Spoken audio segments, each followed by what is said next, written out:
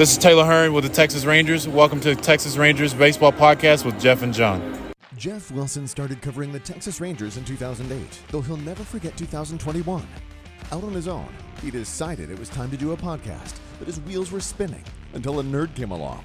There's no going back now. Welcome to the Texas Rangers Baseball Podcast. Here's your host, Jeff Wilson, and the recliner nerd himself, John Moore.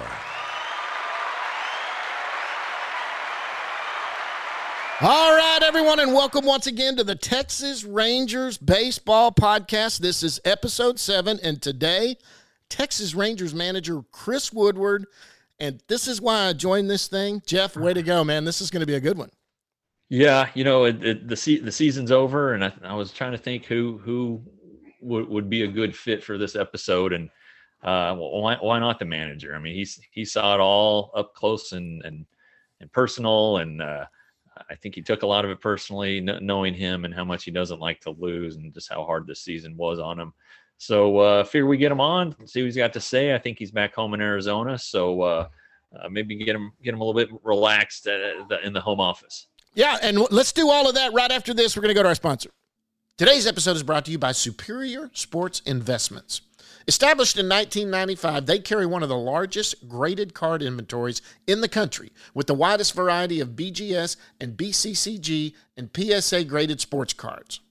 Unlike other online sellers or auction houses, they own their entire inventory. They don't take consignment, no auctions, so they take pride in every sale that they make. They make sure every card they sell is the highest quality item possible before it leaves their hands and packaged safely and securely. Visit their eBay or Amazon stores to see their entire inventories or browse SuperiorSportsInvestments.com. That's SuperiorSportsInvestments.com. And use the promo code THANKS5 for a discount. Okay, so look, you sent out some ideas of stuff we could talk about. And before we do that, I want to do this every once in a while. First of all, guys, you can't forget to go sign up for jeffwilson.substack.com, the Texas Ranger Baseball Newsletter. You got to go read this stuff. There's great stuff coming out every day. Stuff you put out for Friday was good. You went down in the farm today.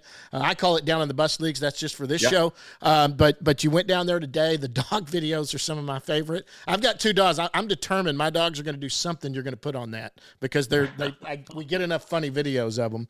But you guys have got to sign up. And, hey, if you like these podcasts and maybe you want to just listen to the guys we're talking to, go to the YouTube channel.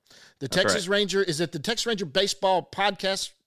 Yeah. Search for that. Search for that, just Texas Ranger. And we've got these split up where you can see Ricky Vanasco, you can see John Daniel, you'll be able to see Chris Woodward once we get this all together. But that's been a lot of fun, and we've got a great editing team and producer for the YouTube channel. Yeah, she works cheap, and I just got to tell her she looks pretty every once in a while. Yeah, so, she's the boss, though. She does.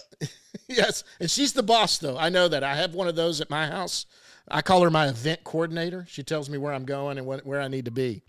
All right. Well, that's good. I know. Okay, so real quick, one thing we did, and at the last game, I put this out there. I said I wanted to come out.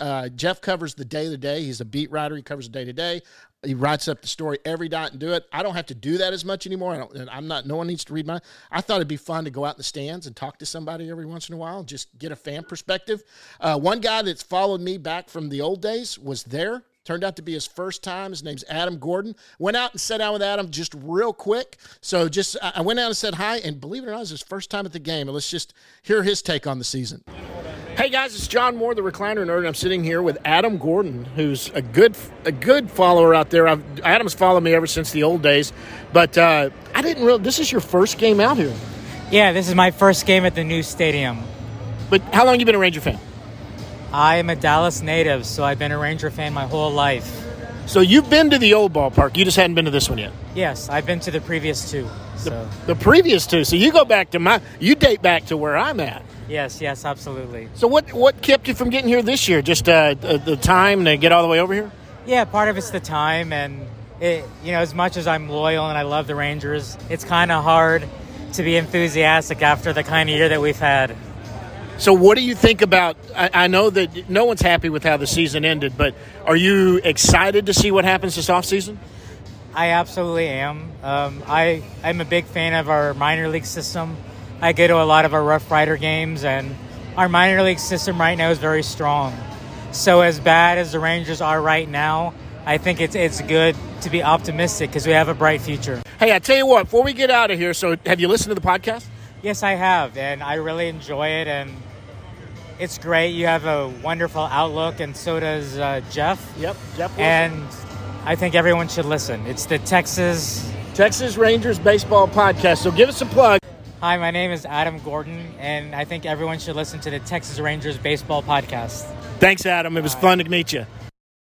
Okay, so that's Adam. Hey, Adam, thanks a lot. And Adam was a big. It was big of him to sit down. He was a little nervous there, but that was nice to have him come on. Yeah, Adam, thanks. I see your tweets. I appreciate it. I know you're reading us, so that is good, and I know you're listening to us. So everybody, be more like Adam. Be more like Adam. Absolutely. Okay.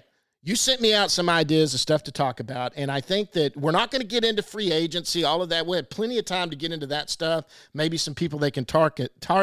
But you wanted to talk about some stuff with what I thought and what you thought about the seasons going into it. And, I think one of them was, hey, what do you think's like some of the positives? What are some of the positives this year? What were your positives? What did you see? Yeah, there were some players who I thought developed, and we'll kind of get into them here in a minute. But among the positive things, they got through 162 games. All right, I mean, I know that sounds kind of like, why is that positive when they lost 102 of them? But a lot of them had never done it. Most of them had never done it. You talk about Nate Lowe. Isaiah Kiner-Falefa had never played every day for 162 games. Adolis Garcia hadn't done it at the major league. So, and it's a big deal. I know he's 28, but you know what? He's still a rookie. It was still all new to him. And so I think that experience is a legitimate thing. And I know Chris Woodward will talk about it. John Daniels has talked about it. You got to learn how to be a major league player. All right. I mean, they can't all just step in on the field and be Mike Trout. And so exactly. that's probably my number one takeaway. John, why don't you take one, and then we can just kind of go back and when you got to look positive, look, it's real easy to go in. There's some guys that we can see positive as far as players go. You can see Taylor Hearn, Dane Dunning, Adolis Garcia, obviously Kiner-Falefa, the way he had he started off great. Then he had the little lull there where he went into and worked his way out of it. That's great and all that. But one guy really catches me because the first of the year we did I was with Chris Halleck and we got together, me, him, and Alex, and we all got together and we're just doing predictions for the roster going on. And I had everyday third baseman starting lineup Andy Ibanez. And because I knew Josh Young wasn't going to make the team probably coming out of spring, and it was before he even got injured, I just said I thought Andy Ibanez was going to be the guy because the way he had been hitting. Of course, then the defense, he went out, and then it was like the day before the first spring training game. And all of a sudden, all the errant throws and all of that. He ends up coming up, though. He was a very good positive. He solidified a bat. He played some good defense. He could be a DH. He's going to be a utility guy if he needs to be. I don't see him as an everyday starter in the big leagues unless there's an injury. But, man, that is one guy right there that I thought was a positive. Yeah, I would agree. And really even the defense was and when you want to look at positives about Andy Ibanez, the defense was a positive considering the reputation he'd had. Right. In spring training, he was throwing the ball all over the place. He was having some trouble there, especially from third. So I think that's what led to the Culberson-Holt combination there. I think if Andy had shown a little better defensively, maybe he does open the season there. But when he got first called up, he was just keeping Holt's spot warm. He got his first hit. Great. Came back and was a little better, but then he just kind of took off. Yep.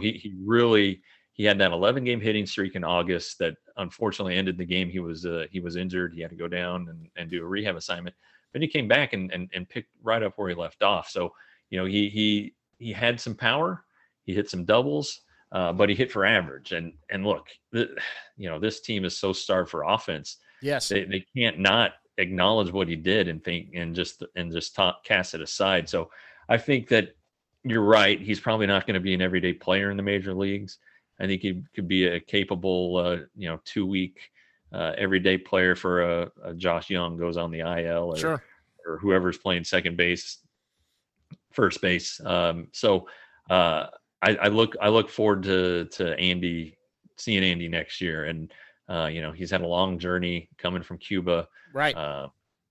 Heck of a nice guy, every day comes out of the dugout, says hi to everybody, including us. And, a guy you can root for with a nice backstory, 5 years in the minors. So good story there. I agree with you. And he would have been one of the, on my list of players, key developments. That's one, it's hard to ignore what Taylor Hearn did. Oh man.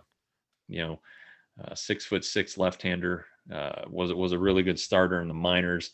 Didn't really get that chance last year with the Rangers. And, why not try it this year? I think, he did start in the bullpen.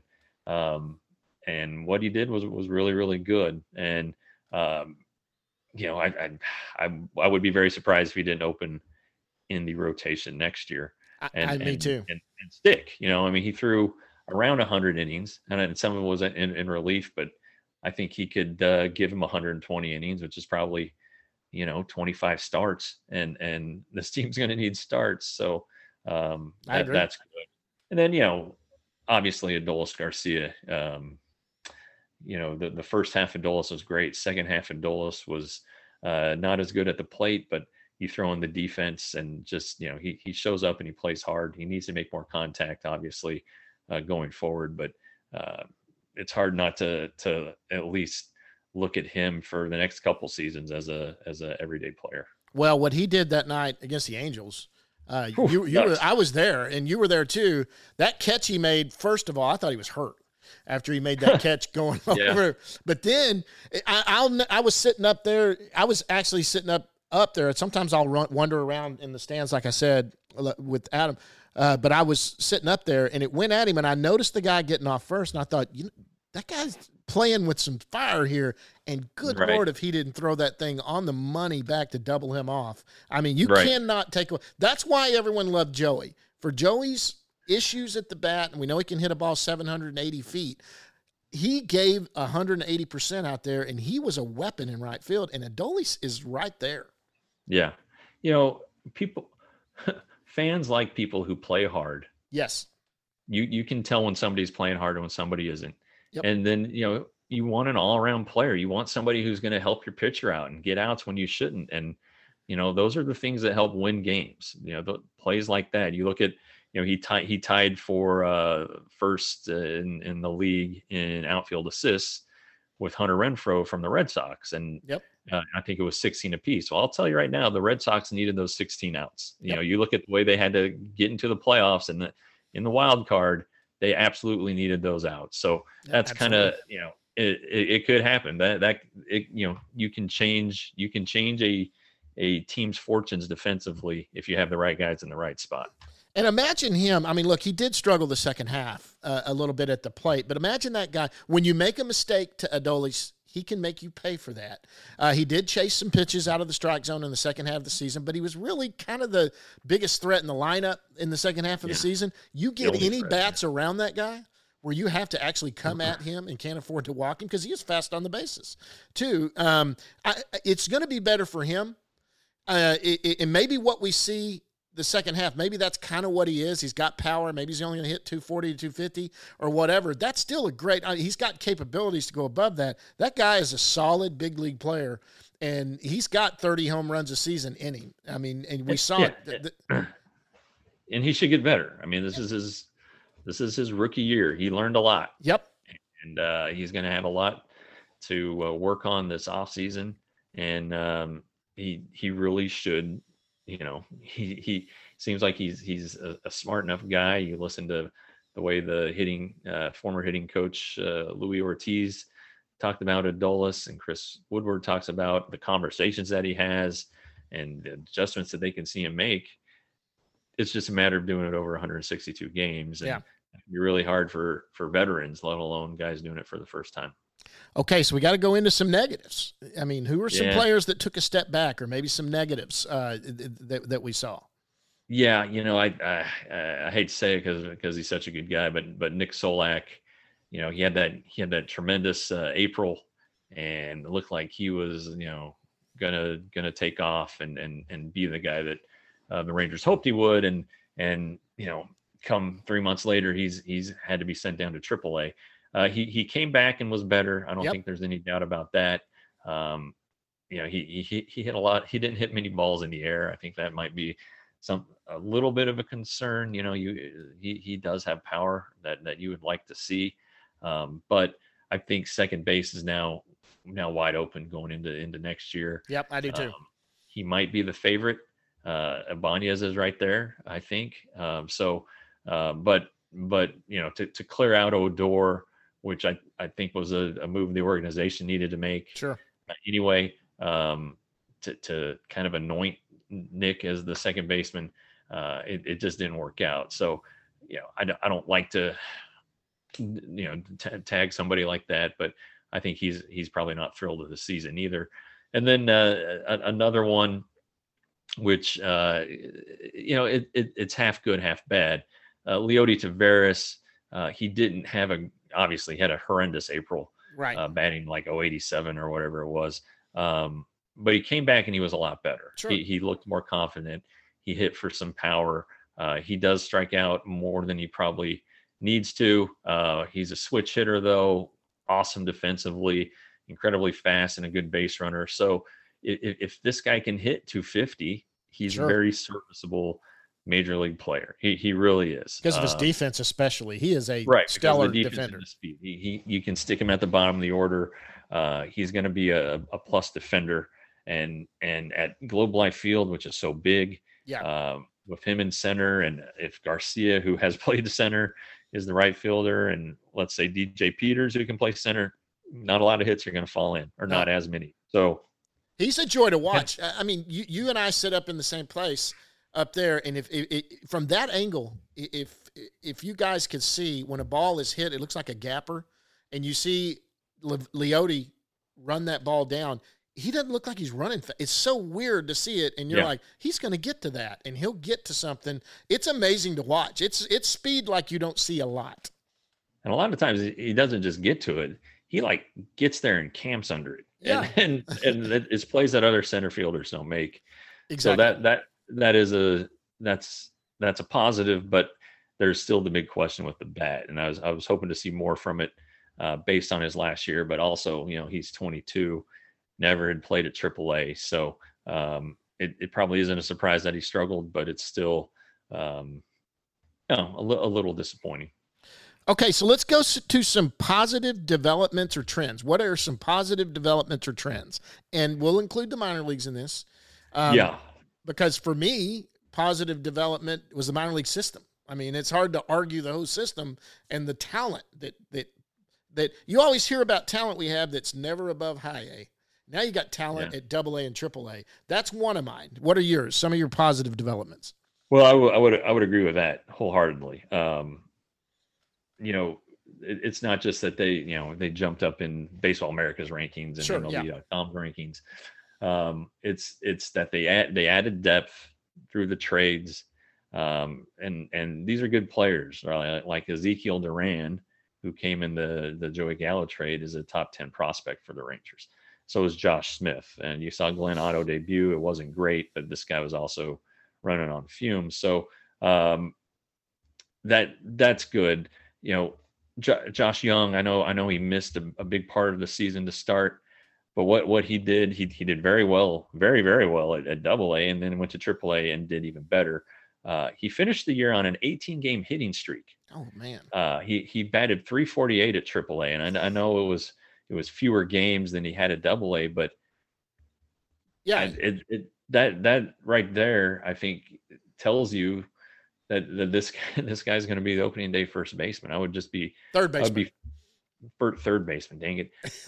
I keep saying that. You said that on the other podcast. Yeah, it's ridiculous. I'd be floored. I'd be floored if he wasn't the opening day third baseman. If he's not the opening day third baseman, it's not good news for the Rangers, because my guess it's some sort of injury. That yeah. I mean, and that honestly, that's the only way. sure, he could stink up spring training, and maybe they want to keep someone around a little longer because they don't have to put him on the 40. So maybe they say, you know what, just start there, get your feet under you again. But he's not going to, by the end of April, it's going to be totally flooring to me if he's not the everyday third baseman, unless there's an injury. I agree. And then, another thing, and I wrote about this week, and it's really throughout the system, not just at the big leagues, but the Rangers avoided like the catastrophic rash of injuries that they had been unable to avoid. Yes. And I think that's particularly big because you're coming off the COVID season, and on the minor league side, these guys didn't play, and so that tells you that player development had set up a good plan for those guys last year to keep throwing and to stay active and to be ready when spring training came along. But you also saw a ton of injuries throughout the majors, and it just seemed like the Rangers were able to avoid that. I know, they end like, Ari Hara and John King had thoracic outlet syndrome.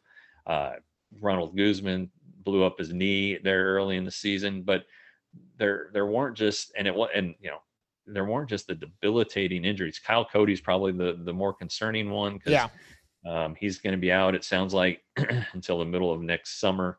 But that's it. And on the minor league side, Dane Acker, who came in the Elvis Andrus, Chris Davis trade, he had to have Tommy John surgery. Evan Carter hurt his back and didn't play after, let's say, early June or late May. But he's supposed to be healthy. TK Roby is back. He hurt his elbow. He pitched yesterday. Yeah, it looked good. At one scoreless inning at Instructs. Ricky Vanasco's healthy, ready to go. Our good buddy from a couple episodes ago. Yeah. So just a lot of good things happened on the medical front, which for this organization has been a bit of a rarity. Well, can we say the deload program was a failure? I mean, that one, and you know what? And you can't even really stress that that's what caused those rash of injuries. I think it may have been just pure unlucky coincidence, but they certainly took a look at it. I think on the negative side, I agreed with you. I agree with you on Solak. I had Solak written down as one of the negatives. On the development, we'll do that in a second on the negative. But I think Kyle Cody injury, because they didn't do anything for a long time, so they waited right before they did the surgery. Now he is going to miss, because that was a promising. The way he came in at the end of 2020, he looked pretty good. He looked like this was a guy that looked like he was going to start in the rotation in 2021 after coming back from Tommy John. That was a big blow. Another depth they've got in this organization once he's healthy. But he's on the 40 man, and that's a big question right there. Well, and it started out, they initially called it a bruised shoulder, so like a bone bruise, and then it ended up he had surgery for a labrum debridement, whatever the terminology is. I'm not a doctor. The labrum must be tricky because ultimately the labrum is what was Jurickson Profar's problem. Yeah, his problem didn't he kept saying they kept saying it was the teres major muscle, which is right back by, I guess, kind of your shoulder blade and lat area. But it ended up being he had a torn labrum, and it took him more than a year to find it. So I don't know if discover you diagnose one injury and you kind of discount the others, and then you go back when it keeps happening. I don't know. But it is unfortunate. You're right, because at one point it sounded like he would be back, but instead he had to undergo another pretty significant operation. So what do you think is the biggest disappointment of the year? Did you have one that was like just a disappointment? Well, yeah, 102 losses is obvious. Is disappointing. I mean, this team was not set up to win.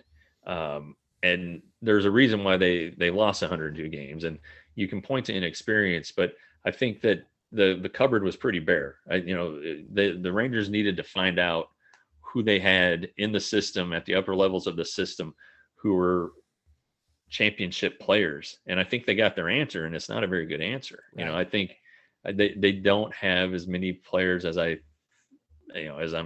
thought I'm sure they think they were hoping they had. And then, following the trade of Gallo, there were a couple injuries in there. They got like Yanni Hernandez to the major leagues. They're just guys on that who finished on the active roster who are not major leaguers, right? And or not full-time players, right?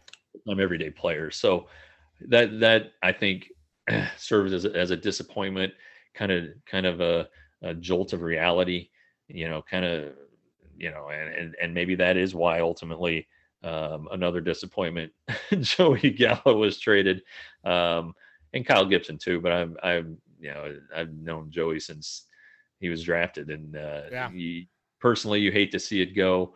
He is a unique guy. I think he was a good fit here. I think he felt comfortable here. I think he's going to get his best production here.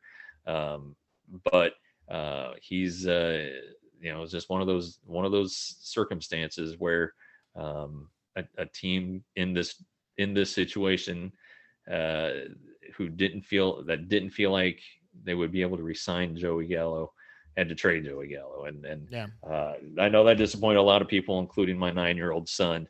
Yeah. So, but again, just not having the talent, I think, is the overriding disappointment. Yeah, and there's a lot of talk of Joey maybe coming back after the contract. First of all, next year, the Yankees are going to have Joey Gallo on the roster next year. They're not going to get rid of Joey Gallo. So for everyone saying, "Oh, well, they're probably just going to non-tender him or whatever," that ain't happening. They're gonna ride him for the year and see if they couldn't move him anyway. Maybe there's a chance Joey comes back. I don't know if the numbers were even close when they were trying to talk to him to extend him. They weren't. They weren't. And he's got Boris, so Boris is probably if Joey has a bad year and struggles, maybe if it's affordable, but I mean, you got to get your money when you got to get your money, right?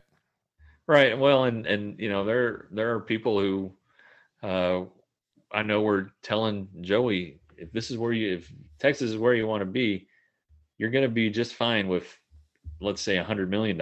You don't need to try for 250 or 300 million. Right. He would have been young enough. He could have signed a shorter deal. Could have hit free agency again later on and gotten another contract. Right.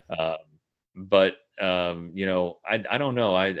I don't want him to have a bad season next year. I mean, personally knowing the guy, I know how bad he wants it, and maybe he will get comfortable with the changes, with the vicious crowd.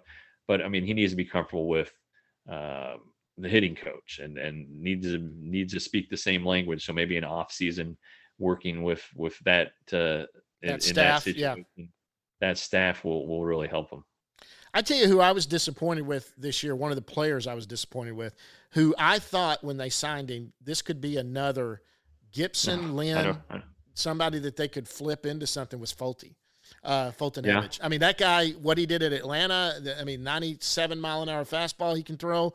But there were times, Jeff, he looked like he just didn't even want to be there. He didn't even want to be out on the mound. He just looked like, you know what, screw this. I don't even want to be here.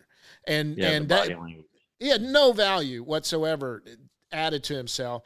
And I guess he came out of the bullpen there at the end and was okay. But but that was a big disappointment. And the guy that disappointed me too, and it was just on a personal level, he didn't really get a shot. So I'm not totally disappointed. But when we saw Curtis Terry come up and he just couldn't get anything going. I'm not saying Curtis Terry is not a big league hitter. That's stupid to say that after what he's done throughout the minor leagues. It was disappointing that he didn't even get a hit. But that's a guy that, he got a hit. But, I mean, that he didn't drive one out of the park. But that was a little disappointing. But you know what? He ended right where he needed to be. We'll see what happens there. The problem with Curtis, unfortunately, is there's only one place you can put him besides DH, and that's first base. He can't. And there's some question about that. Yeah, and so he's a sweet guy, really nice guy too. Just okay. All right. So who was the best player this year? Well, it was Adolis. Right. We talked about it. The power, defense, speed combination, a lot of energy too.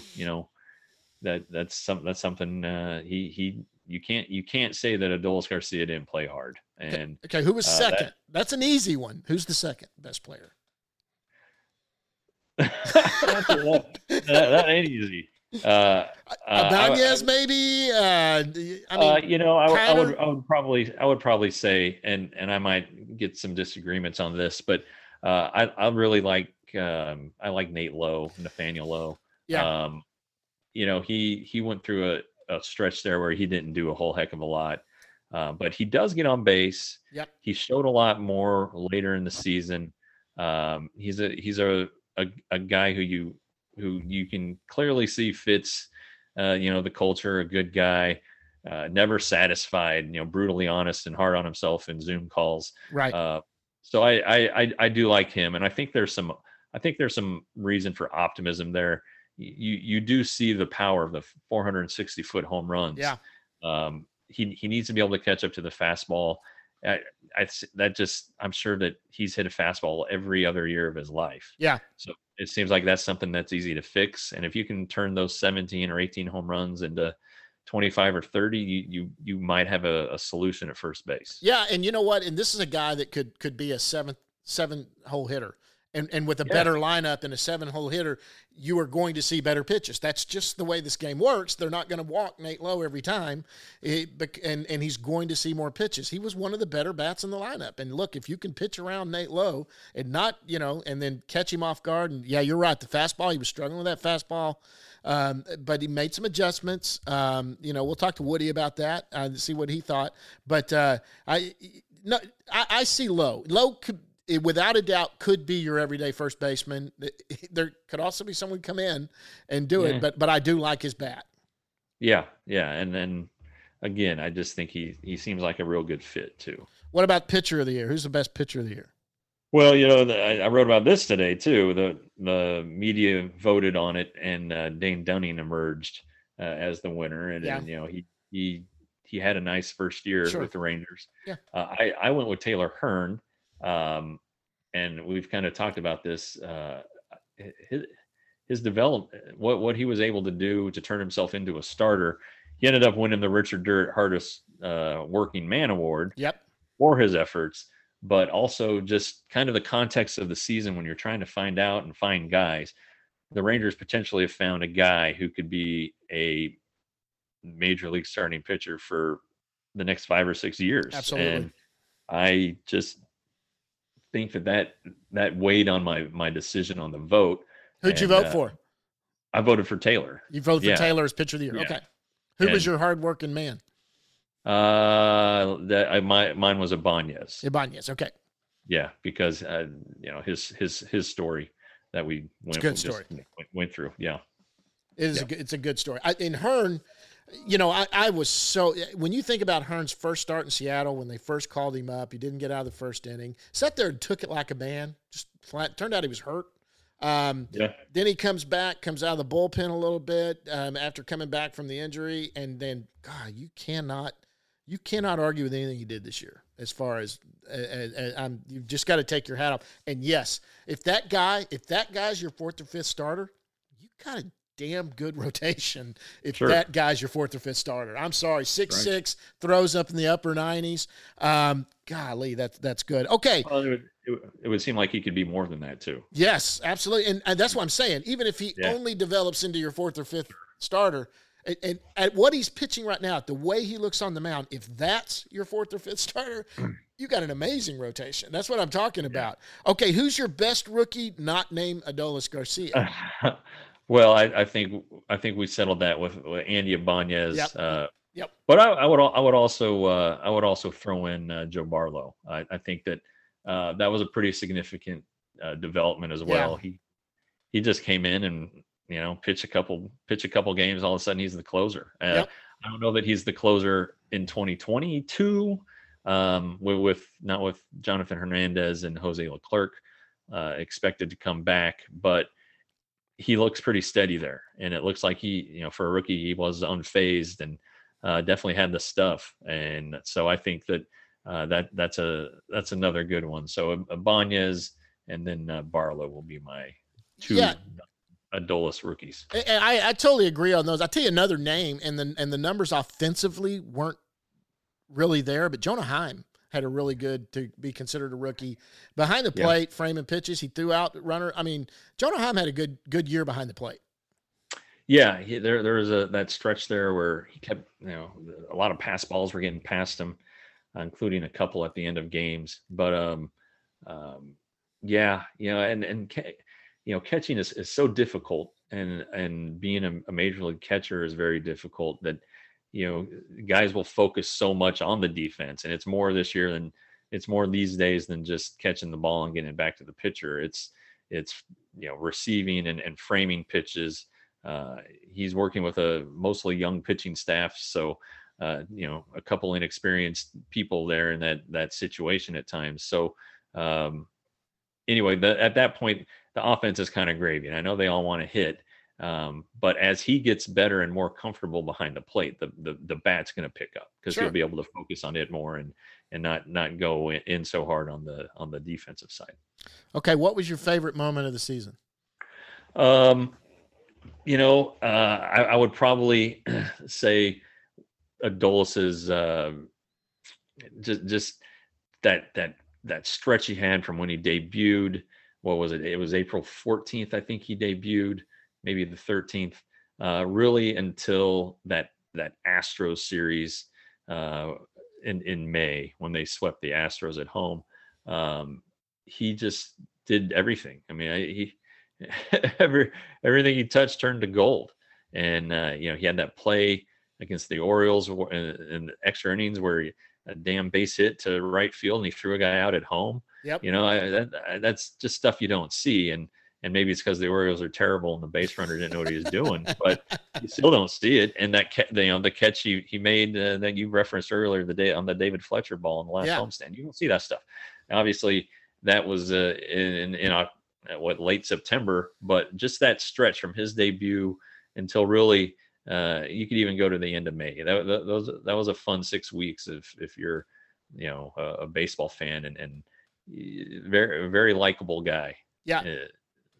I agree. So that's probably my highlight or biggest moment. He had a lot of my favorite moments of the year, but I'm going to go outside of Adolis Garcias and say my favorite moment probably was the back-to-back walk-offs by Jonah Heim, which were pretty fun to watch. That first night when he did it and the way he threw the bat down when he was rounding first base was, there wasn't a lot of things to get excited about as a Ranger fan this year. Let's be totally honest. That was fun, though. That was a lot of fun. Watching Adolis Garcia play, that's a lot of fun. Watching what his effort on the field, and you can't help but love effort on the field like that. When pure joy that Jonah had when that ball left and went over the fence was amazing. Yeah. And 2 nights in a row, he was just having a blast, and that has to be my favorite. Well, and you add the context of what had just happened. That was right after the trade deadline. So, this team had every reason to be licking its wounds, losing its 2 best players, and to win some games like that was pretty fun. Yep. Worst moment? I would say the trade deadline. Just you kind of knew it was coming at one point, and you don't want it to happen, but it does. We didn't know Kyle Gibson particularly well because he hadn't been around for a while, but a tremendous person, active in the community. Yep. He'd been in Minnesota his whole career. He comes here, jumps right into the charitable side here. Obviously, it had a very good year on the mound. So you don't want to see a guy like that traded. And then, like I talked about earlier, I've known Joey for a long, long time, and to see that happen, and to hear how he even the tears. I think he was expecting it, to hear the reality of it and the moment and how much it hurt him and how long he stayed in the clubhouse and all that stuff. That was a tough couple of days. Yeah, and I agree on that's a tough deal. I think it was heartbreaking to hear, and you guys don't understand. And we got to meet Kyle this year for the first time. Last year it was all Zoom calls, so you really got to talk to him in Zoom calls. This year we actually got to go down to in front of the dugout, and he would come out, always willing to stop and talk and sit there and talk to you if you want to talk to him. Was friendly the whole time, just just a nice guy. Joey he always gave you time. Just a lovable guy, great guy. I've got a picture of Joey back before I was covering him. We went to the Frisco game afterwards. We're walking out down there where they came out. He stopped, took a picture. My kids were little bitty back then. He was he was skinny. Oh my gosh, he looked like a rail too. He was just a tall, skinny kid. So it was tough. That's got to be a tough one. What do you think's the biggest offseason question?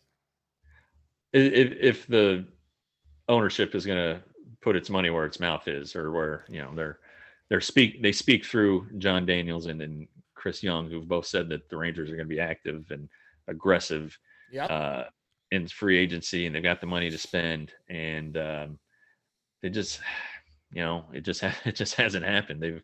They've either come up short or they just flat haven't pursued guys in the past, and the most recent one is Anthony Rendon. The Rangers did not go to a 7th year, and that ended up costing them. And I know he was hurt this year with the Angels, but you can't say he would have been hurt if he had signed with the Rangers. So so if that's your most recent memory about the Rangers pursuing big free agents, then that's a kick in the shorts. And so you really, I was trying to think, when is this ownership group signed a guy to a really big contract? And you have to go back to Adrian Beltre. Yeah, Beltre and Beltre. Beltre was the first one, and even then, the word is that some people had to be talked into giving Beltre that 6th year. Chu, who 7 years, 130. Yeah. That was probably an overpay. But Chu is a heck of a player. I don't care what anyone says. Yeah. So are they going to do that again? And are they going to do it for an arm? Maybe not this year, because the class, maybe isn't as great as it might be in a couple years, but we'll have to wait and see. There's a couple of bats they could go get. Now, look, you can money whip someone. Here's what I want to hear. Every Ranger fan has every right to say, yeah, well, let me see. I've heard this before. Let me see. If we hear that someone turned down the Rangers and went somewhere else, but the money was at least the same, if not better, you cannot fault the Rangers on that. You got to say, okay, look, there's still more to be done, but hey, they ponied up and pulled out the wallet. It just, for whatever reason, it didn't go. And you and TR have talked about it. There are players that are just not going to come here after 102 losses, but if the money is the best money, they will come. I think they'll come if the money's the best money. If it's close one way or the other, you better have a good sell going into that in your speech. Yeah, I don't think Carlos Correa would come here. I just don't, because he's won his whole career. He doesn't want to take a step back. I wouldn't think he would. What if the difference is $20 million total? I don't know. But Trevor Story has never won. He probably wants to win. Would he want to come and he's heard the same stuff in Colorado? Right. I was about to say he's heard in Colorado that we were going to. So are they? Is that something he's going to want to do? Even though he lives 20 minutes from the ballpark. So I don't know. I just think it's going to be a tough sell. But you're right. If the Rangers are there with the money and somebody says no, I'm going here, then you can't fault them for their effort. And maybe at that point you say, well, you should have spent more. I'm sure somebody would. But if the money's commensurate and they're right there and they just lose out, you can't hold that against them. Well, they will, but you and I, knowing that you really can't, if they really did pony up, you can't hold it against them. Everyone will, because that's the mantra. Nature of the beast. Yeah, that's the nature of the beast. Okay, what are the biggest areas of concern? Well, and I talk a lot about the minor leagues and write about the minor leagues, and all signs, not all signs, but most signs indicate that they've got some guys coming. Right. But as TR said last week on our show, you got to land the plane. Yep. You got to get them there, and they've got to produce. So, it can be like I always compare it to like college football recruiting classes. You can have these 5-star guys and the top recruiting class in the world. And John, as a UT fan, you know this well. they don't, it doesn't always pan out. And You got to develop them. And these guys aren't as volatile as 18-year-old kids who've been, been told they're the best players in the world. Right. They haven't had to go through the minor leagues and ride a bus and stay at a Motel 6. I mean, right. But you still got to get these guys here, and they still gotta produce. And I think Chris Young the other day, I asked him kind of pointedly, how do you weigh, like, if you have a prospect, like I said, third base, that looks like a sure thing, are you going to invest in that as opposed to another position? He said prospect, or we like our prospects, but they're still prospects. Yep. and it's like, hey, he's been around long enough to know there are no sure things in baseball. And I think Josh Young is going to be a very, very good player. But there are no guarantees. All these pitchers they have lined up, they're a pop in their elbow away from not being ready for a couple more years. So, you gotta hold your breath on that. Absolutely. And look, and a prime example of that is the signing of Adrian Beltre. They weren't looking for a third baseman. They had Michael Young at third base. They were going after Cliff Lee. He spurned them, said no, he was going to go back up to Philadelphia. The idea of none of us were thinking about Adrian Beltre. Maybe y'all did. As a fan at the time, we weren't thinking Adrian Beltre was on the table. We were looking for an ace starting pitcher, and Cliff Lee had just done that and led them through the playoffs to the World Series. That's what you're thinking. Then all of a sudden the name Adrian Beltre comes up, and it's like, really? No, really? Because they got Michael Young, then he's saying, hey, I'm willing to move to first. So like Chris Young said, yes, Josh Young looks like the third baseman of the future, but that doesn't mean if a deal presents itself for an unbelievably stud third baseman, Josh Young could play other positions, or maybe that person can play other positions. I mean, you take what's in front of you. That I saw where, they're going to have the third pick in the draft this coming up next summer, and someone talked about Josh's little brother, Jace.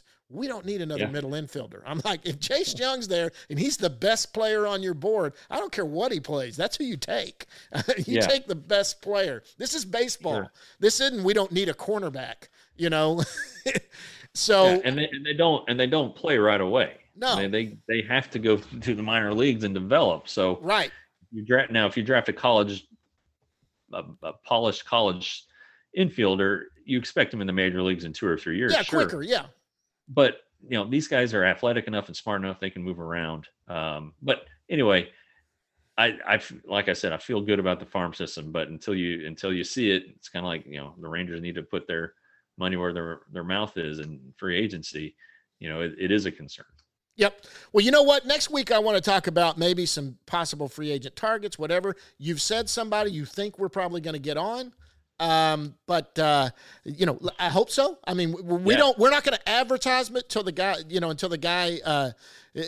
admits that he can come on. And then even then we always put the note in there. Things can change because they can, things can happen. But before we go to Chris Woodward, I think next week, let's talk about some free agents somebody that maybe they're not talking about, anybody. We can look at the free agents that are out there and kind of see what might be and who might be out there.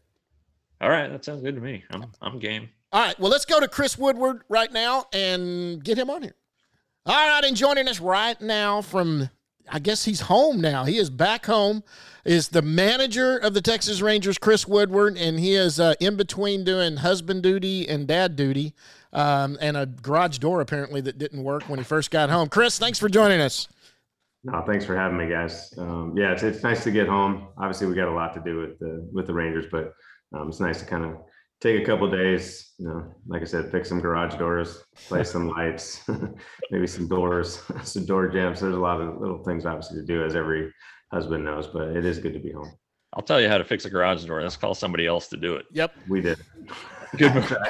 I got all kinds of grease and, maybe cut my fingers in half trying to get the things back on. And we just said, No, we don't need that. We don't need that. I work with my fingers, so I can't. My wife learned a long time ago, I'm not her dad. We need to call a professional.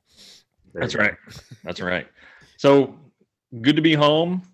Have you decompressed from the season, or does it take longer than 5 days? I think maybe as a coach, it was a little easier to kind of come home and just kind of shut off. We got too many things to do. So yes, I mean, like yesterday, I obviously got some sleep. It was funny. We flew back yesterday after having a ton of meetings. The last couple of days in Texas, and my son had a doubleheader yesterday, so it was perfect. I told the coach, I'm like, because I'll help coach a lot of times. I'm like, listen, I'm not doing anything today. I'm just going to sit, and I actually had a beer, had some chicken fingers and fries, and just was a dad for 2 games, which was really nice. So, but yeah, there's too much to do. There's too much to do in the organization. It's exciting, but at the same time, like we gotta check a lot of things and make sure we're doing things right. But also we have some people to hire. We're going to have a lot of interviews to have to kind of conduct, and that's always the hardest part at the end of the season. And obviously, a year like we had this year, a lot to reflect on, what we could have done better and how we're going to do it better. So it's just there's too many things going on. I know as a beat writer what it feels like on the last day of the season, but I can't imagine what it feels like for a player or a manager or a coach. I mean, it's the end of a massive journey, obviously, but you got to be just a vegetable at that point. That's mentally maybe a little bit. Listen, I think every year, the one thing I try to express to our players, and I took a lot of pride in as a player, is building up that mental resiliency, that mental toughness. And it's something I talked about a lot with the guys, maybe with 2 or 3 weeks left in the season. You could tell guys were fried. You could tell a lot of our younger guys hadn't played this many games, hadn't really gone into September. And I kind of, told them point blank, like, if this was a pennant chase, you would naturally have a little bit more energy, but you got to be able to trust your processes at that point. You got to be able to trust, your mental preparation, your physical preparation. And if you're already tired now, can you imagine playing an October game like tonight? We got everything on the line. This is when you actually want to be your best. So I don't think it's talked enough about, to be honest with you, in my career. We just kind of talked about, we'll just kind of elevate our game when we need to. That's not the case. And as a coach, I actually got a lot of, seeing that outside of my own, as a player, I was in the playoffs a few times. You're so worried about yourself and trying to, make sure you're in the best position possible. You look around at your teammates, but as a coach, like, you're aware of everybody and what they do and how they do it. And not only that, from all year. And then all of a sudden you see these, great players or players try to change things or try to take on all of a sudden more information or more understanding of things, and all of a sudden the things are so meaningful, they just get overwhelmed and they get anxious. They can't really execute. And you see these great players just crumble. And then you see these other players who are just kind of average guys that just do what they do. They do what they do. They have great processes all the way throughout the year. And then they get in the playoffs. They're like, I'm going to stick to those. Obviously it's more meaningful. The games are, more important, but I'm not going to change who I am. I'm just going to have the same plan of attack against that pitcher or against that hitter. And honestly, that's why, obviously, philosophically speaking, I try to push that on our players as much as possible, try to see them, help them understand what it's like to play now, right now. October, you played for 8 months. You've had an entire offseason to prepare for this season. Now you play for 8 months straight, including spring training, and to try to perform at your best when everybody's watching. Every other team is at home watching you, every other player, scout, family member, all these people, and you got to play your best. How do you do that? Are you ready to do that? I think is the question. Well, I think if there's a positive, I'm sure there are positives in this season. The big one is that these guys got through that. There were guys who went wire to wire, who went 162 for the first time, went through some bad stretches, had to learn how to be consistent, stuff like that. So I think as you look to next year, that's got to be one of the biggest things you take away from this year. Yeah, no, it was critical for these guys to get that experience, and then kind of navigate through it, talk to them through it, stand by their side. There was a lot of times when I just we kind of as a staff just let them fly on their own. You have to see if they can, if they can withstand it, and obviously always guiding them and kind of being there to kind of pick them up when they fall. But some of these things we can't. They got to play the game. They got to go out and compete and know where they're, they go through some struggles, and, Kiner is a pretty good example of that, for a couple of weeks and a month, and, kind of kept snowballing a little bit, and he got himself out of it through a lot of dialogue, a lot of conversations. But I think that was probably the hardest thing of this year, because we had so many guys in that position. Normally you have like 2 or 3 or, maybe a couple pitchers and a couple position players that have to kind of navigate through, but we had an entire roster full of guys. So I feel like most days there wasn't enough time in the day. I'm trying to have an in-depth conversation, and it was like, okay, I gotta cut this one a little bit short. because I got to get to the next guy, or I got to get to the next guy. And I know our staff felt the same way, but nobody quit. They kept fighting all the way through the end, and we're still having dialogue now. I think guys who probably benefited from it the most were Nathaniel Lowe, Kiner Falefa, and even Adolis, because I think Adolis there in the second half after. And another thing people don't understand is the All-Star game is not a break for players who get selected. It's 3 days of running around. And so anyway, I think that those three have a chance to gather their thoughts and kind of take a leap next season. Yeah, and that's this year. Absolutely. And I think you hit the nail on the head with those three guys. And listen, there's the other guys around them, not taking anything away from them, the Solaks and some of these guys that got a lot of bats and played a lot. But those three guys, it was critical that they kind of had to find themselves. And I was proud of Lowe because he had some struggles with certain, with fastballs and with different, things, but he stayed consistent, and he actually made some adjustments and had a really good, last month and a half. Adolis, he was probably the one I hammered the most as far as like staying, disciplined mentally. You could see he was expanding the strike zone. He was chasing. He was doing some things that we knew that was always going to kind of plague him. But he had to fight through it. And I think we're going to get a fresher, better prepared version of him going into next year, knowing what to handle. I think it was, I don't want to knock him down a peg after being an all-star, but I think the expectations, and like you said, Jeff, with all the hoopla, the all-star game, he never truly got a rest, which it is what it is. I mean, that's part of being a good player. There's part of, there's more responsibility. There's more, people in your corner. There's more distractions. The better player you become, and learning how to handle all that, you have to have a really solid foundation about who you are as a player. And that's what I was trying to provide for him, obviously throughout the season, and say, know who you are, know what you have to do every day in your preparation. And you can tighten it up at times, and you can, make it a little tighter. You're going to have to do this interview or that interview or whatever. But to handle all those responsibilities, and then you have all these family members and friends and all these people trying to get in your corner. And you want to, obviously, it's a dream of yours to play in the big leagues and to be a star. And so when you're put on that pedestal, you sometimes lose sight of the baseball side. You sometimes lose sight of all the things that got you to that point, especially in his case. He came into camp with a chip on his shoulder to make the team, to be the best player he could. So having to go through all that and kind of get his butt kicked there for a while and then finish strong, that'll be really good for him going into next year. Yeah, and when you kind of look at the roster, and I think you can identify some guys who have a chance to stick around going forward. I think the biggest development, I think you've said this, was Taylor Hearn. 6'6" left-handed starters that throw in the mid-90s just don't grow on trees. And I don't know that he's going to be a pitcher going forward, but I think he gave you guys the most promise. I mean, I don't know. It seems like his upside is about as big as you can get from this roster. Yeah, and I talked to him about that. I'm really proud of his development and growth as a man. Honestly, we see the development as a player, and you see this. He always talked about being a starter, but he was willing to do whatever we needed. Came into camp, saying that I'm not giving up my opportunity to be a starter. I want to keep that in your guys' mind. He was very open about that. But not in a way that was disrespectful or, I need to start at all costs. He said, I'll do whatever I have to do. I'll have to pitch out of the bullpen to start. That's fine. And that's what happened. And to see him just kind of become comfortable and be really, really comfortable in his own skin on the mound was so satisfying as a leader. And I know Sags and Doug and everybody that had their hand in kind of, creating this version of Taylor Hearn, and then honestly for him, he's, got to be so proud of the work that he's put in on all fronts. The way he handled himself last year with the social injustice, took the lead on that in our clubhouse.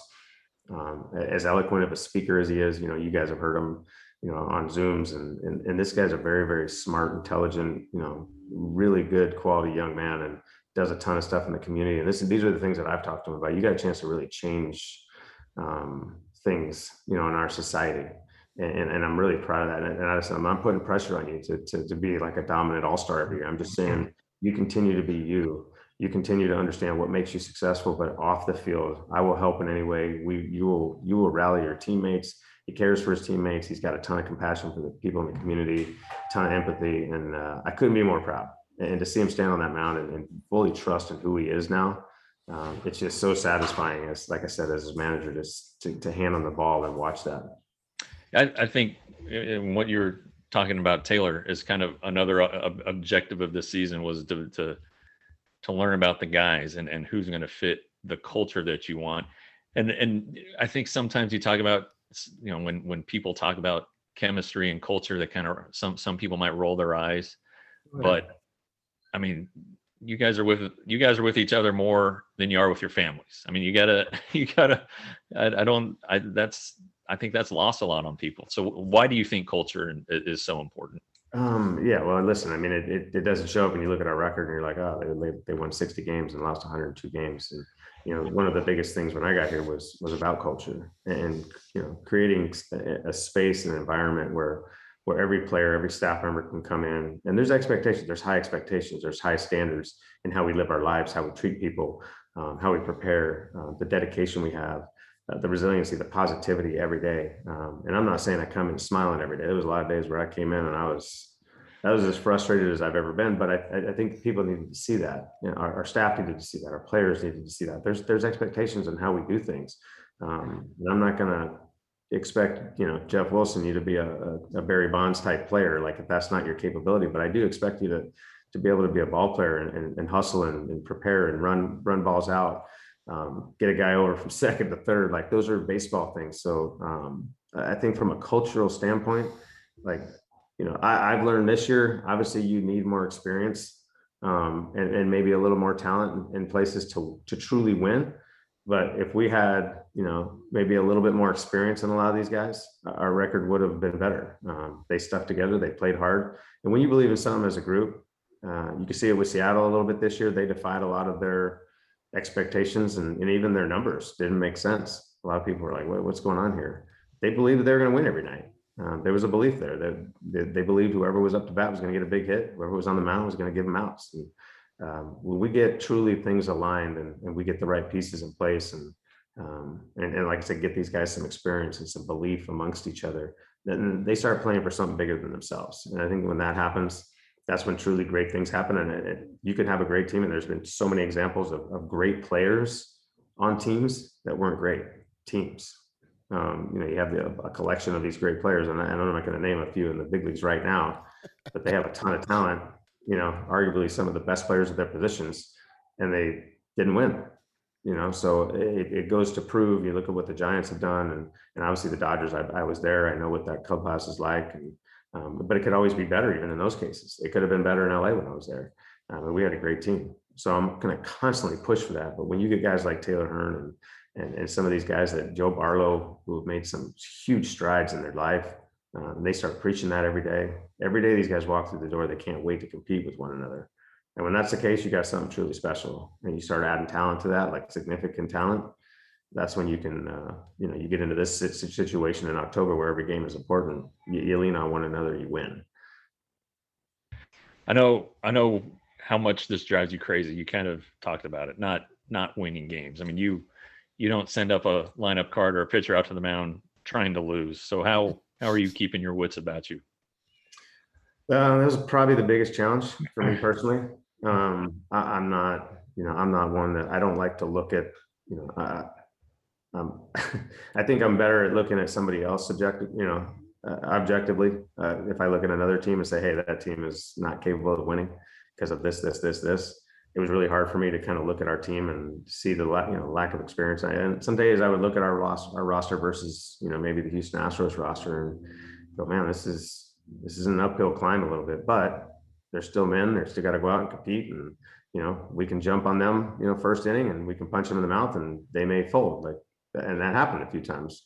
We had some good moments, especially against that team. But, most of the time as a betting man, those things are going to play out in the end. And I think that was probably the hardest thing for me to kind of accept at times this year. I never did fully accept any loss. Always looked at every loss as a chance to kind of do something, send some sort of message after the game to somebody, to the team, to something to say, hey, look, we didn't win today because we didn't do this. So it just gives you an opportunity to kind of teach And I didn't want to waste any game this year on that. So I thought that was our biggest test as a staff, was to just continually address things and make sure without, listen, there was losses kept piling up. And when we lose 9 or 10 in a row on the road, it's like, okay, do we take a day off from that? Do we just kind of let these guys breathe a little bit and be like, hey, it is what it is. We are where we are, and that was the hardest fight every day, because there was so much to address on a daily basis without overwhelming them and making them feel like they couldn't go out and compete and win the next day. That's probably the biggest thing. I know you guys don't like to put numbers on anything, but I think there's an expectation you guys will win more next year. Even if you don't land the big free agents, but just, it looks like the rotation is not quite there. Like the guys in the minors aren't quite there. So it looks like that's where you might have to do some serious addressing during the off season. I think both. Yes, I think, it's hard to go into next year relying on some of the guys. Listen, I'm really proud of what they did when they got here, but you look at, Taylor and Dane Dunning kind of stand out as two that probably have solidified themselves as a real opportunity to be in our rotation.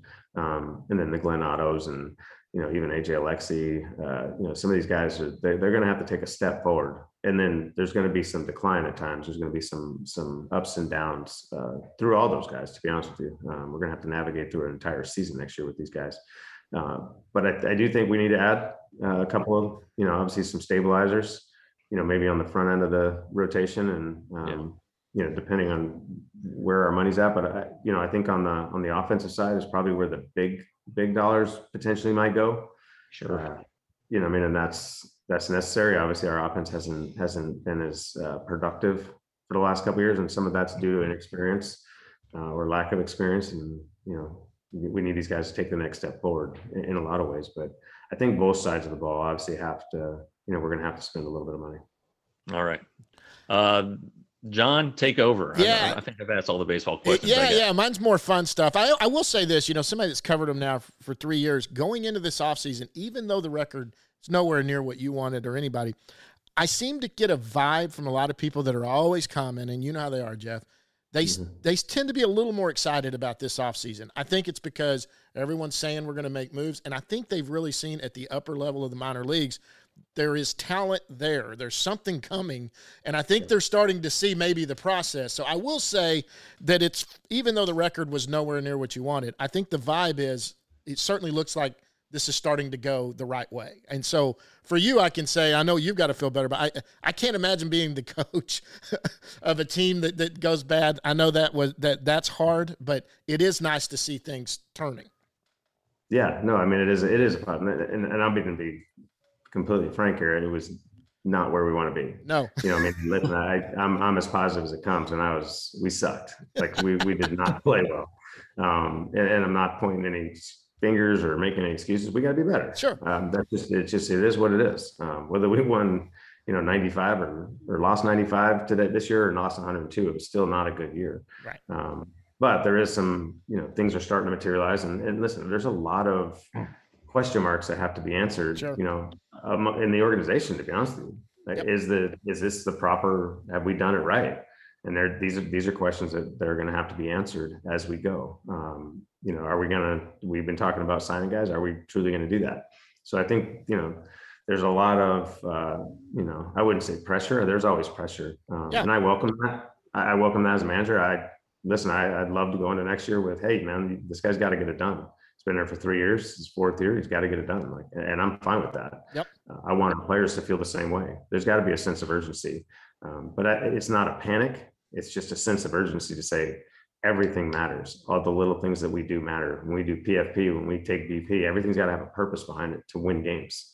And I can point out a bunch of things that we didn't do. In game, there's a lot of progress off the field, maybe in the tunnel and the cage and stuff, but that's got to translate at some point to wins on the field, and be able to execute. But as far as the organization goes, it's, there is a lot, there should be a lot to be positive about. We got a lot of people coming there. I'd like to fast forward some of these guys a year or two.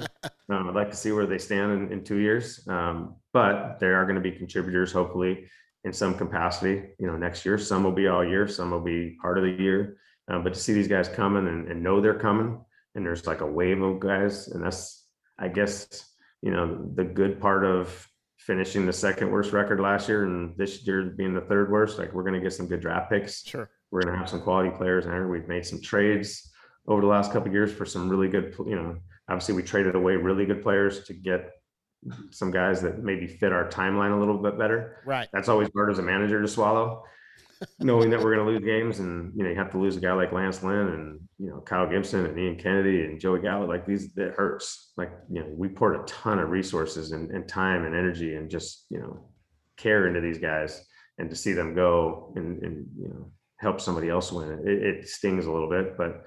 I'm really excited about the guys we got in return. Like I said, they fit our timeline a little better. Yeah. When do we want to win? We go into next year, we got more reinforcements. The year after, we got a ton of reinforcements, and then we just go from there. But there's a lot of pressure. We gotta make sure this actually turns out right. All right. Well, let's turn it to some fun now. So you grew up in Covina, California. Yep. Did you play any other sports in high school? I did. I played football and basketball. Probably a better basketball player than anything else, but I wasn't 6'5", so I figured baseball was probably a better career opportunity. But loved all sports. Loved football, basketball. Dabbled in every sport pretty much at some point in my life, but baseball was obviously where the true love came. Yeah, and so, go ahead, Jeff. What? Yeah, we finally got a clubhouse tour, and I peeked in your office, saw that big Kobe Bryant jersey. So there's your basketball. Yeah, big Laker fan. Obviously, being in Dallas now, it's we share the cities and the area, the DFW area. I have a ton of respect for those organizations, and obviously the Cowboys and Mavs I've become fans of. They're our neighbors. Yeah. We share the, like I said, the area with them. Had a chance to talk to Jason. I haven't talked to McCarthy yet, but really respect obviously those organizations, and those are our fans. A lot of our fans are fans of those teams. Sure. But definitely grew up a big Laker fan. Definitely not a Clipper fan. It was Lakers and Clippers, and I grew up in the NWA, Tupac, Snoop Dogg era. So it was Raiders and Lakers, or you didn't walk away without bruises if you weren't fans of those teams where I grew up. Well, let me ask you this. So you were drafted. It's not even anymore. They don't even have 54 rounds. You're drafted in the 54th round by the Blue Jays. So unlike it is today, where were you? How did you find out you'd been drafted? Well, it's kind of and I don't know if you have time for that, but it's kind of a long story. Like I grew. So my sophomore year, I was a 5'4". Junior year was 5'11", almost 6 foot to where I am now. And that was a big, I was a good player, had a good arm, but I was little. I was always the smallest guy on the team. And then for some reason grew 7 or 8 inches, literally over, before the next year. And I didn't feel it, or, I just all of a sudden became tall and gangly. And I was like, whoa, like what's going on? Arm strength became better, I became a better hitter. So going into my junior year, I had a good junior year, and kind of some scouts started talking, but I still didn't think professional baseball was like truly an option. I really didn't. Yeah. School I wanted to be an engineer. There was things that I had, I was like, hey, baseball is great, but I'm not going to put all my eggs in one basket. So, senior year, had a really good senior year, but I was still a 17-year-old senior. So, yeah, the getting drafted, I got a call literally after the season ended, and I'd already kind of planned to go to a different college. It was 4-year, but it was, more of an engineering thing, to be honest with you. I was going to go play baseball, but they didn't have much of a baseball program. And then once I got drafted, everybody kept, came out of the woodworks and called, and had a long talk with my agent or my scout. I didn't even have an agent. I didn't really have anybody to help me, to help me what choices I had. And a lot of the colleges that called, I didn't like. They were I was going to get some fluff degree, underwater basket weaving or something to go with my baseball. And I was like, I didn't want to do that. And the schools that actually had good engineering programs with good baseball programs were far too expensive. They were USC, Arizona State, like some of these schools, I couldn't afford, $5,000, let alone $50,000 a year. So went to junior college for 1 year. After I got drafted, I knew I wasn't going to, sign. I was, even my scout said that, like, we don't have any intention to sign you just yet, but it was a draft and follow. Back then they did that. Yeah. They don't do that anymore, obviously for different reasons, but played 1 year junior college just to see how it would play out in baseball, and had led the state of California in hitting, grew a ton, got a lot better. junior college in California is pretty competitive. So to play that well, a lot of scouts said I don't know where I would have been drafted, but maybe in the top 5 rounds. Because there was 50 scouts at every game in those games. I had a really good year, but I signed before the draft. So I literally signed as a 54th rounder, even though I could, financially it was the stupidest thing I ever did, signing before the draft, but I just wanted to play ball. Yeah. Just try it out. They promised to pay for my schooling if I ever went back. So it was a weird kind of scenario setup. Like I said, I didn't really have anybody guiding me. My mom talked me into signing, on the first day. She's like, hey, you don't know if you're gonna get this opportunity. Should have went into the draft, but I didn't. And it's like, they treated me like gold all the way through. Yeah. The Blue Jays did. So it never became really an issue. Now, I've heard you talk about this before. So you and Michael Young grew up in the same city. Now, y'all didn't go to high school together. Did y'all know each other, or were you just competitors playing against each other? No, I knew him far more than he knew me. We actually went to junior high together. Okay. We didn't go to the same elementary school. He went to a different elementary school, but I knew of Michael Young. Like everybody knew of Michael Young. Honestly, one of my best friends, Bobby Platt was one of my best friends. He was like a legend as well as a youth, as 11, 12-year-old. Him and Michael Young were the two by far best players. But Michael looked a lot like I did. Like, we were similar size, just kind of looked the same, similar body type, similar action. He was so good as a younger player. So when we got into junior high, we obviously knew each other and played, we were friends, pretty good friends in junior high, but he sold out and went to a private school, and he was supposed to go to my high school, just put it that way. Okay. He kind of sold out and went to this private school. They probably gave him a BMW and all that stuff. We should Mark have had that the down. best That's team. a question we'll ask him. Okay. We should have had a great team my senior year, or my junior, senior year. He should have been a part of that, but he sold out and went somewhere else. So. But he was like a block away from you, right? It was. Yeah, at one point. We moved a lot when I was a kid, but there was, for probably 6 months, that one of the houses that I actually moved to, we were within, I could have thrown a ball, if I had a better arm to his house. Like, it was that close. Okay. Now, when you get called up to the big leagues, you go through the organization, you're drafted, and you go through, and I think 94 you were drafted, right? And you signed that next year, 99, June of 1999, you're called up. Now, this has got to be huge for anybody. I don't care who you are. Well, you made it to the big leagues. Where were you at? How did you find out you were going to the big leagues? So I was in 99, I started at AAA that year, and I kind of had a feeling. I never even went to big league camp. I never, the only guys I ever met on the big league team were like rehab guys. Yeah. So but they didn't do it the way they do it now. Now it's, we got guys coming to big league camp or at least coming over to play with the big league team that, we know are never going to play in the big leagues. Right. So I never even got a rep in a big league game in spring training, didn't go to big league camp that year, even though I was the starting shortstop in AAA. So it's different than the way it is now. Yeah, that would never happen now. I would have definitely been invited to camp. So going into the season, I am literally the backup shortstop to the big league shortstop. Who was the big league shortstop? Alex Gonzalez. Okay, all right. Not the Florida Marlins one. The other Alex Gonzalez. So, anyways, I go into camp and have a good year. I start off and I'm hitting really well. I'm playing good defense, and Alex goes down. Well, I got hurt. I always did. I always pulled muscles and pulled a groin. So I came back. And as I was kind of coming back, he got hurt again, and so he had to go on the DL this time. And so when I was rehabbing, they sent me to Florida. All of a sudden, as soon as the day he got hurt, they actually sent me to Florida to rehab there instead of stay with the AAA team. So at that point, I knew I was like, okay, something's different. And they were kind of treating me a little different, making sure they kept asking me every day, how you doing? Like, how long do you think? And they're kind of, he's on the IL, and Homer Bush at the time was playing shortstop in the big leagues, who's not a shortstop. Yeah. And he was making all kinds of, errors, and, it was unfair to him. So I knew I got sent back to AAA the day I said I was ready. I kind of had a feeling, but the manager, Pat Kelly at the time, we had a terrible game that night, and I didn't even play. I got sent to AAA, but I didn't play. I got there kind of right before game time, so I didn't play that night. But he called me in the office after the game, and he was hot. Like we played terrible. And he let us know after the game. And so he called me in and basically said, like, you know, among some curse words, like, are you freaking ready to play? You know, I said, yeah. I said, absolutely. I said, I was ready to go today. I would have played. He goes, well, I don't think you can play for me, man. I don't think you belong here. You know, and you know, he was tough to read at that point. So I was like, what's going on? Like, is this happening right now? Like, I'm actually getting sent down, like, from AAA. And then that's when he told me I got called up. So it was, right. it was a cool way to do it.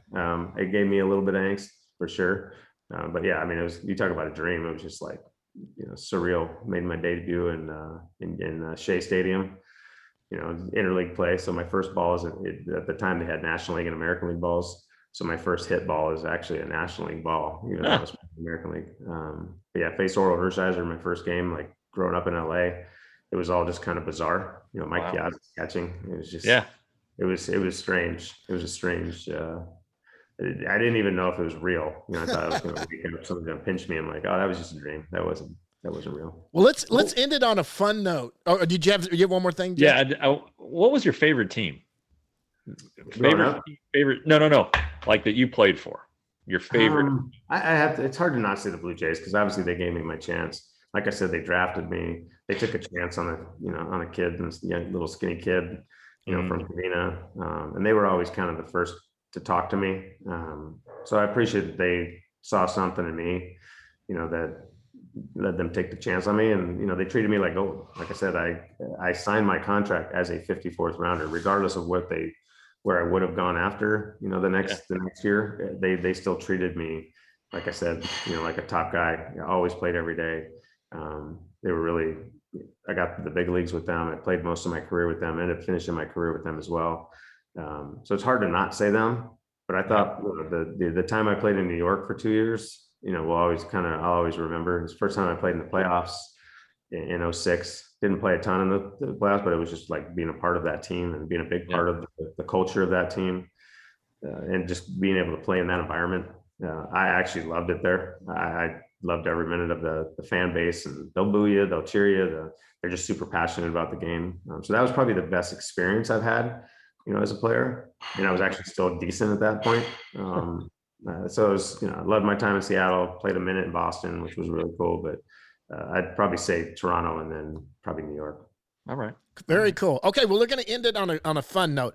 This is real easy. It's 2 questions that you got to answer. First, who was your first big league hit off of and where? And who was your first big league home run off of and where? And I know you remember these because they're your first. Who was it? Yeah. Oh, easy question. I thought it was gonna be harder than that. So Orel Hershiser, like I said, was my first, you know, first guy I ever faced, and fortunate enough to first at bat, get up there, run on third, 1 out, first at bat. And I was like, I was thinking about just going up an ambush and trying to hit a home run the first pitch. Now I'm like, now I got to get a job done. You know, I think we were down a run or 2 at the time. So I had a sac fly to center. So I was 0 for 0 with an RBI. All right. And then next at bat, second at bat, come up with the same scenario, run on third, 1 out, same runner. Jose Cruz was the same runner on third base. And so I'm like, God, man, like every bat I get up there, like there's no freedom to just go up and try to launch a homer. And ended up getting a jam shot, like literally off my knuckles, base hit over the third baseman's head, driving another run. So I was 1 for 1 with 2 RBI. Yeah, you're an all-star. Should have just quit. I should have just stopped then and just sat on my numbers. But that was obviously a cool moment. We ended up losing. We lost 8-2, but I drove in, you know, both runs. So off a you know, Orel Hershiser was, you know, icon, and especially in LA. And then I got a chance to obviously talk to Orel a lot in LA when I coached there, and I reminded him of that hit every day. Nice. I could. Yeah. But first homer, Brad Radke. We were, you know, David Wells was pitching really well at the time. I came up with a runner on third, I think, 1 out in the bottom of the 8th inning, and we're up 2-1 at the time. And I remember just having a long at bat against him. You know, he's got a really good changeup, Radke did. So I was kind of out in front of some pitches, pulling some balls foul, jam shot, and, you know, knuckle sandwiches over to the first base dugout, just trying to get that run in from third. And he just left a fastball kind of middle in, and, you know, caught it good, hit a line drive, you know, pretty high down the left field line. And I'm running around first, like not knowing if it's going to be a homer. And, you know, I heard it hit the back of the bullpen wall, and it makes a pretty distinct sound. I was, whoa, like I just hit my first homer right there. That was kind of cool. Then it ended up being the game-winning homer or game-winning runs because David went back out for the ninth and gave up a run, so we ended up winning 4-2, which was cool. Very Nice. cool. Well, listen, Nice. Chris, this has been awesome. I appreciate you taking some time, especially I know you're decompressing right now. You got a lot of stuff you're about to get into. Mom's about to put you to work with the kids and all of that. But, man, it's really great for you to stop down for a little bit and come on the podcast with us. We really appreciate it. And, hey, we'll try to get you back on here maybe before the season, do some more fun stuff, getting ready to go. But that's Chris Woodward. Thanks a lot, Chris. No, absolutely. I appreciate it, guys. I love talking baseball and talking with you guys all year. All right. Chris Woodward with the I'll Texas. see you at Instructs. Yep. Yeah, he'll be out there at Instructs. I'll be there. That's Chris Woodward with the Texas Ranger manager. Thanks, Chris, for coming on. All right, folks, once again, we want to thank everybody for listening to this one. We got a big thanks out to Chris Woodward, who stopped and talked to us here for a little bit. Alex Gordon, once again, who we went and talked to in the stands at the very last game. Until next time, guys, Jeff, we'll see him next week. Guys, see you at the yard.